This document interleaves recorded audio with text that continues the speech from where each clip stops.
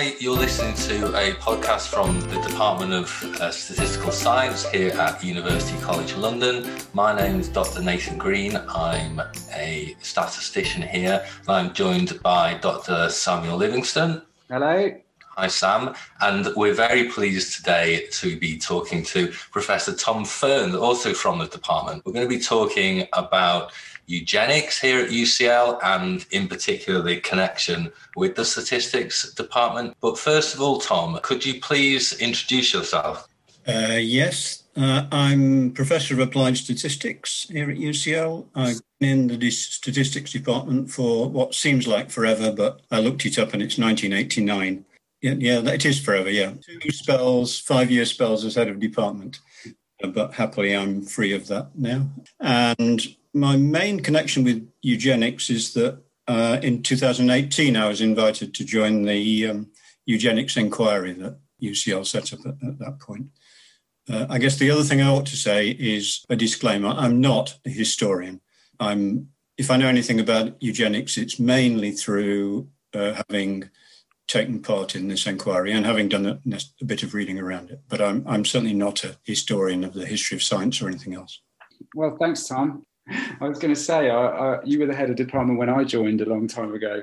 But I think you've been head of department for a bit longer than that even. So yeah, we're talking about eugenics today. So I think it's probably natural to start with defining it. So can you just tell us what eugenics is, broadly speaking? It will have to be broadly. So being on the eugenics inquiry was very interesting. We interviewed a lot of expert witnesses, and every one of 40-odd expert witnesses got asked to define eugenics.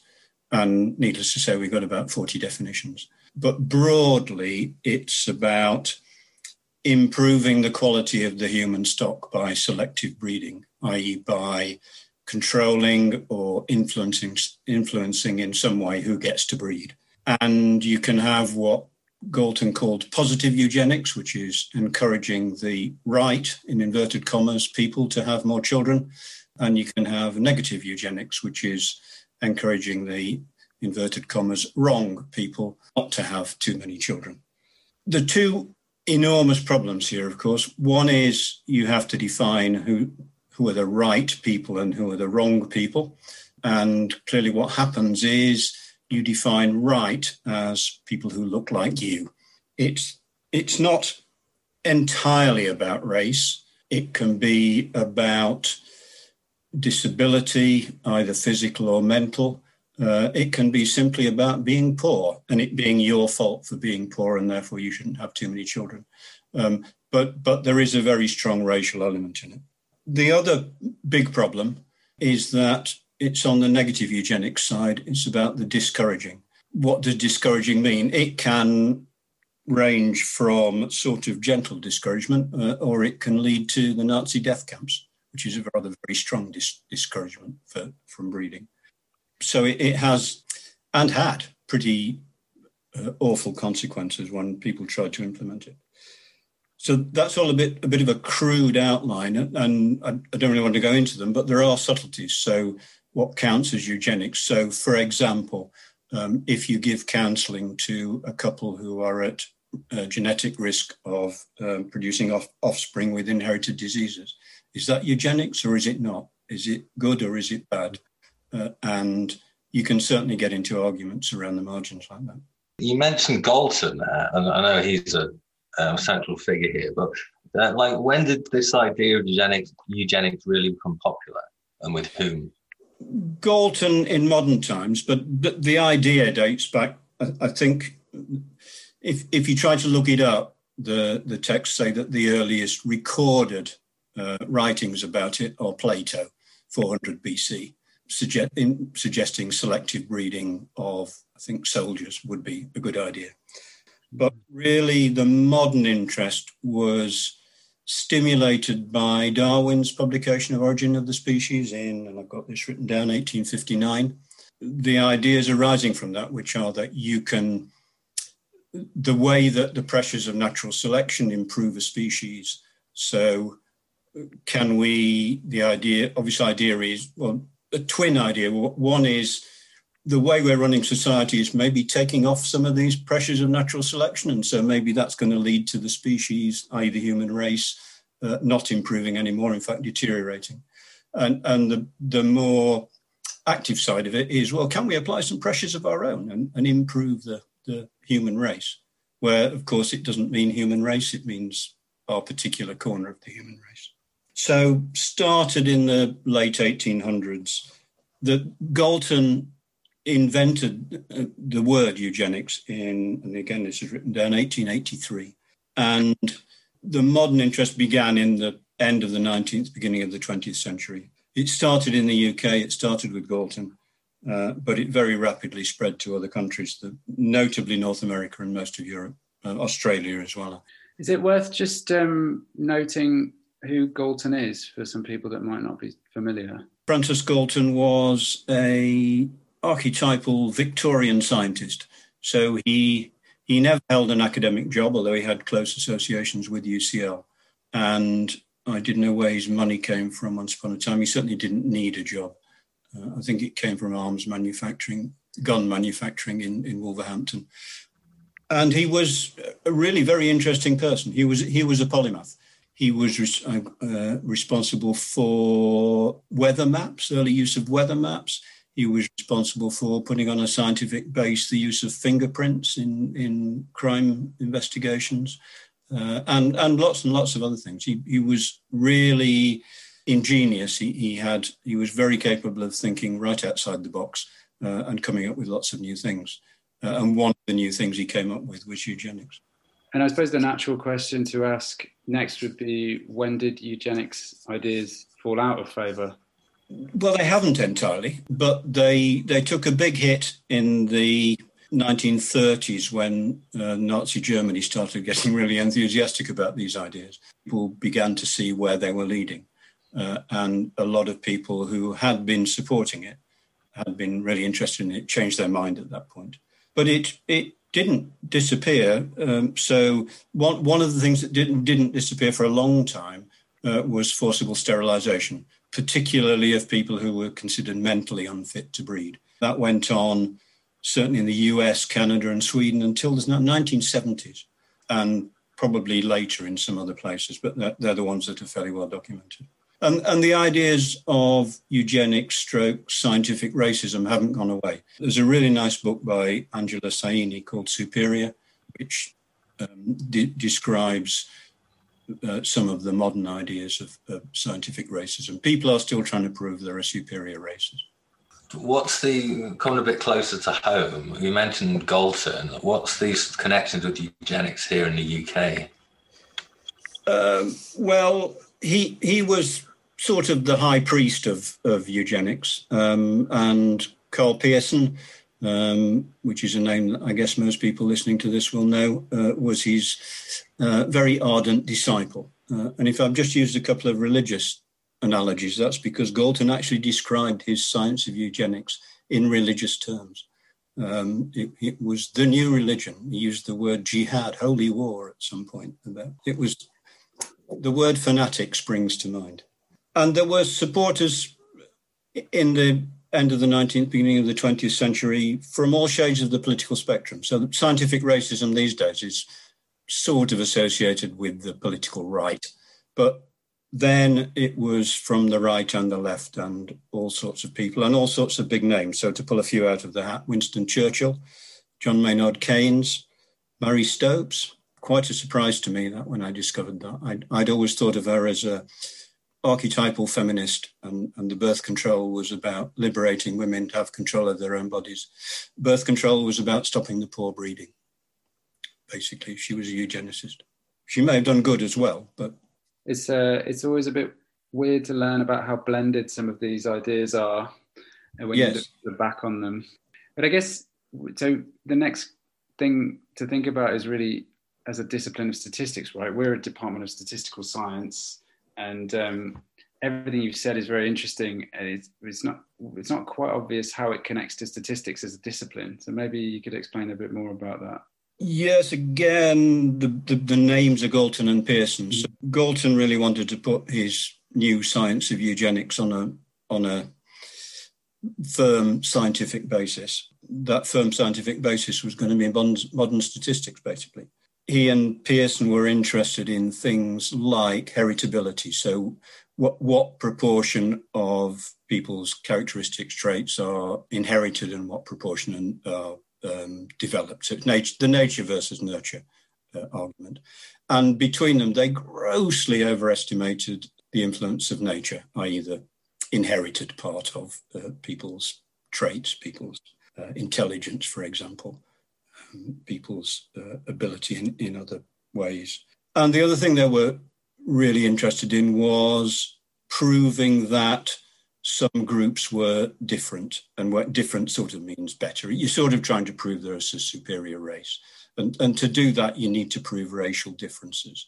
And to do that, you need things like significance tests. And so Galton and Pearson, between them, invented a lot of the common tools of modern statistics, things like regression, things like p-values, in order to put a scientific foundation under eugenics. They're wonderful tools, they're very useful, they're still used, but they were invented for the wrong reasons, some of them anyway. So the early history of modern statistics is just inextricably linked with eugenics. And is this connection, is this why the statistics department at UCL is connected with eugenics? Yes. So as I said, Galton never had an academic post, but he had a eugenics laboratory where they did research into eugenics, including measuring lots of people. So they would measure people's eyesight and head shape and all sorts of other things and collect lots of what we now call biometric data. And that was attached to UCL in a fairly loose sort of way. More importantly, for the department, when Galton died in 1911, he left his not inconsiderable fortune, part of it to UCL or possibly to the University of London. People seem a bit vague about that, to fund the Galton Professorship of Eugenics. And that was funded at UCL, and Carl Pearson was the first holder of that because Galton, although he couldn't specify who should get it, he left a rather strong hint. And so the expected candidate applied and got the job. Things were a bit looser in those days about appointing people to posts. And that led directly to the foundation of the Department of Applied Statistics in 1911. If it hadn't been for Galton, if it hadn't been for eugenics, there wouldn't have been a Department of Statistics in 1911. And it was the first Department of Statistics in the world. And we're proud of that. But leading it was a Galton Professor of Eugenics. It's quite funny because it sounds like they weren't doing very good statistics at the start. It doesn't sound like they were sort of following a lot of the principles that we would like to follow as a discipline today, and getting a lot of things wrong. I think, yes. I mean, it's hard to forgive both of them for quite a lot of things, but one of the things it's hard to forgive them for is doing some very bad science. They were guilty of selecting data. They were guilty of defining their variables. I mean, this is social statistics. It's trying to compare different groups of people. So you have to decide what variables you're going to use. And they were guilty of selecting the variables to prove what they wanted.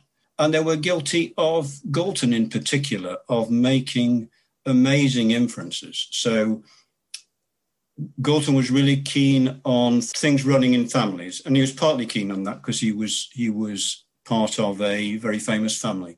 One of the people who I met on the eugenics inquiry was fond of referring to Galton as Darwin's racist cousin.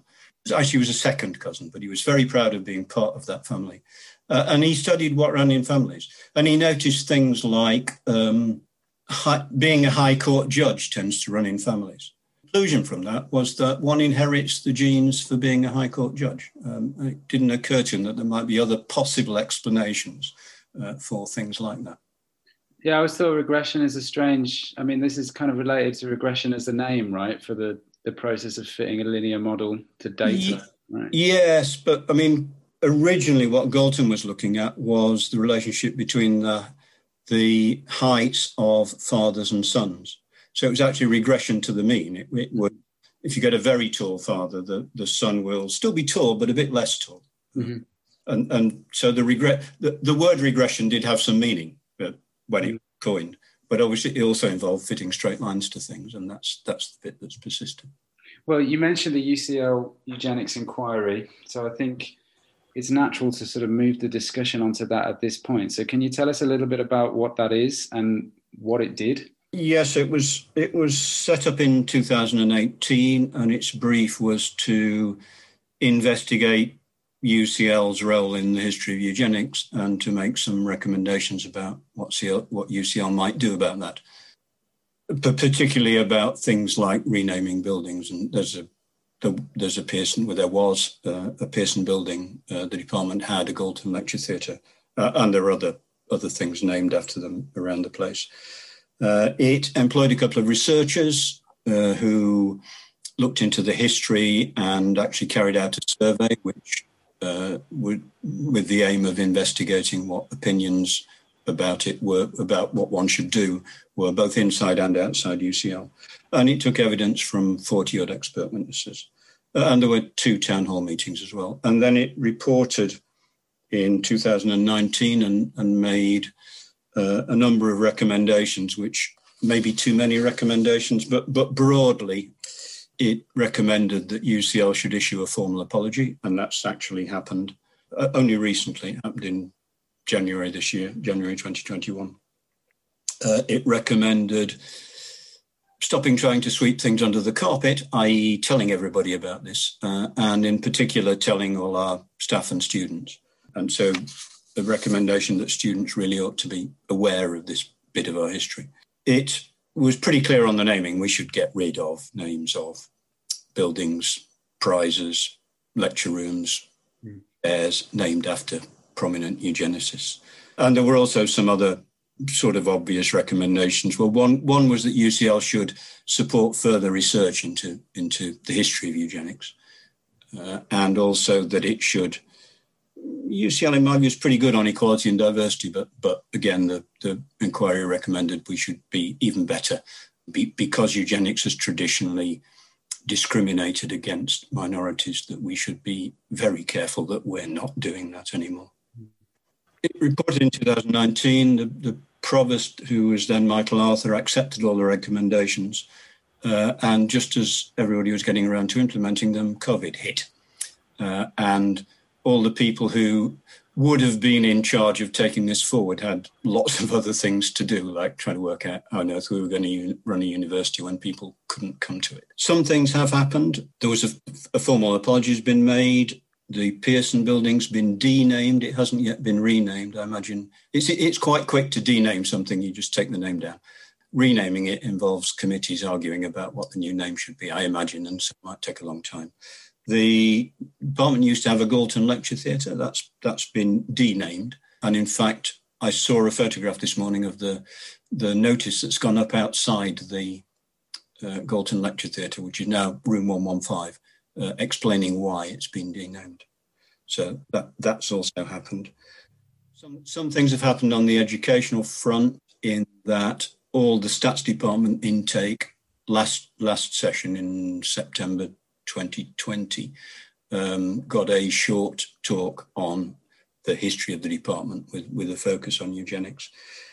The UCL centrally is working on some new material to include in the introductory program that all new students get an option on during the summer before they come. They're the things I'm aware of. I'm sure there are other things going on in the background, but if it hadn't been for COVID, I might have been prompting a few people to ask what's going on, but it does seem a bit unfair to poke people at the moment because I know how busy they are. Can I bring this back to the statistics? You mentioned like some of these, it was the first statistics department in the world, and some of these methods that people are introduced to in kind of Statistics 101. So what do you think about, and what's the general feel about kind of separating the theory from these historical figures, like the people that have come up with these ideas and the ideas themselves? Yes, again, that was another area where the different expert witnesses gave some very, very varied views. On one extreme, oh, we shouldn't worry about this. It was only a little tiny bit of what they did, and so let's forget it. At the other end, we shouldn't be using regression because it was invented by Galton. Now, neither of those extremes appeals to me. I don't personally have a lot of problem in separating people's good ideas from their bad ideas, or the good ideas from the people. I'm extremely happy to go on teaching regression, despite the fact Galton invented it. I do not want to do it in a lecture theatre that's named after Galton. That seems to me the right separation. It gets harder in some areas, like, it's going off topic, but, what's your attitude to Wagner's music? And that's, there it's harder to separate them, the person and the music. But I think in the case of the statistics, it is easy to separate. There were tools that were invented in order to do something nasty, but they're still valuable tools. Yeah, I think of the tools as a neutral. It's what you do with them that. I think so. Yes. What about the machine gun, for example? The Kalashnikov. It kind of has one purpose, that, doesn't it? Yeah. Yes. Yeah, okay. I mean, I guess I was thinking about mathematical tools. Yeah, okay, right. Yeah. Fair enough. That's a fair enough point. I mean, I want to get back to that a little bit because I think there's more to be said. But I think before we do, it's kind of wrapped up with the question of what we do next as a discipline. Kind of, we've known this. This has been something that everyone could have learned about for a long time. It feels like it's only recently that we've been sort of insisting more that people should learn about it. What happens next? Yes, again, one of the things that surprised me, so when I joined this inquiry, I tried circulating members of staff in the statistics department to say, did they have things to input? And I was surprised by how many people actually didn't know anything about it. And I think most people knew a bit. There were some people who really didn't know anything and were quite surprised and shocked.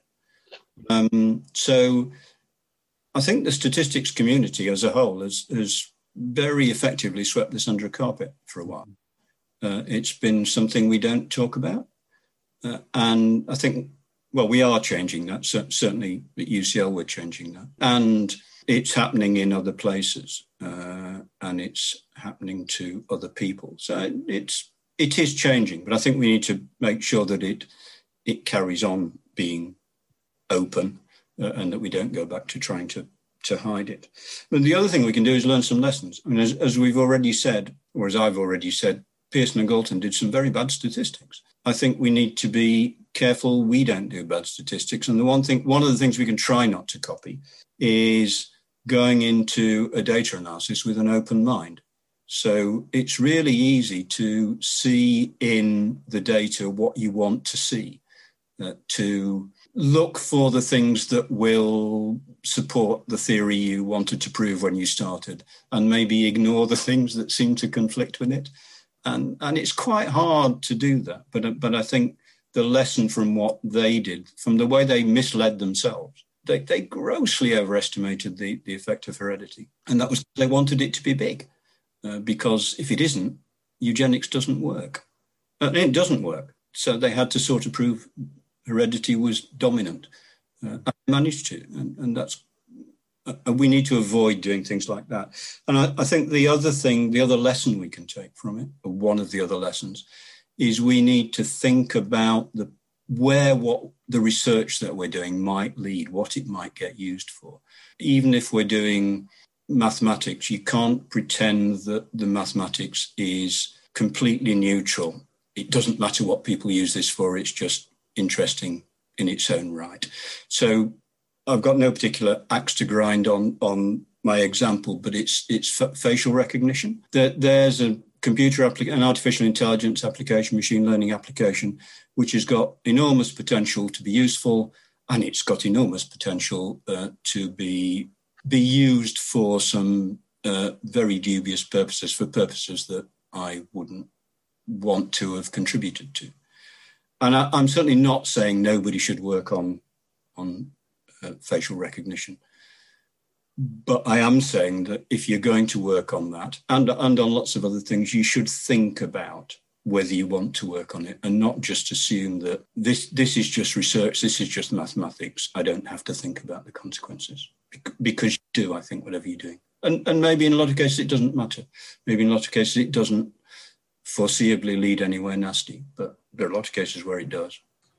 Yeah, I think that's really interesting. I mean, that's another podcast, I think. These applications of algorithms and, big data, and how it's affecting our lives. The black box algorithm making our decision at the bank or an exam mark.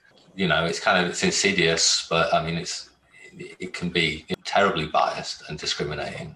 Yes, and there's the whole question of decision algorithms that are based on the input of data, which tend to reinforce what's been going on. I mean, so a well-known example is policing algorithms that tell the police where they should concentrate on. And of course, it will tell them to concentrate on where they've arrested lots of people before, which is where they concentrated on before. And that's maybe because they were racist. And so it embeds racism into an objective algorithm. And that's happening to lots of these algorithms. There's nothing wrong with the algorithm. It's what you train it on. Yeah, but it's not all bad. I think it's... No, it's not. But there's lessons people are learning. It's such a new field. Yeah. And that's a well-known problem, and clearly there are lots of people working on it. So Ricardo's worked on it, for example. Ricardo Silva, you mean? Yeah. So Ricardo's another member of our department. Actually, I wanted to just come back to the discussion we were having about prominent contributions to statistics, because, for example, the name Pearson, you can't do an introductory statistics course without learning about Pearson's chi-squared, Pearson's correlation. We're denaming buildings named after these people. How do you feel about mathematical tools named after these people? Do you think we shouldn't be calling them after who they're developed? I mean, it's a difficult question, right? Yes, that's a more difficult one than things like buildings. I don't see why they shouldn't keep their names, to be honest. The name's just telling you who invented this. In the case of the correlation, it's telling you which correlation it is, lots of them. You could call it product moment correlation, I suppose. And maybe, I don't think one should try to ban that. If individual people want to call it product moment correlation, just to avoid using Pearson's name, then I think that's fine. Because with Pearson, you have to be careful because there are two Pearsons. There was KP, who incidentally was christened Carl Pearson with a C and changed the C to a K. And Egon Pearson, his son. So the headship of the statistics department was a dynasty. Carl Pearson was head for 20-odd years, and then his son was head for, I don't know how many years, but certainly over 10, quite a long time. I don't think Egon Pearson didn't have any involvement with eugenics at all. So you can still use Neyman Pearson if you're worried about naming. Yeah, Pearson chi-squared. Don't know, up to you.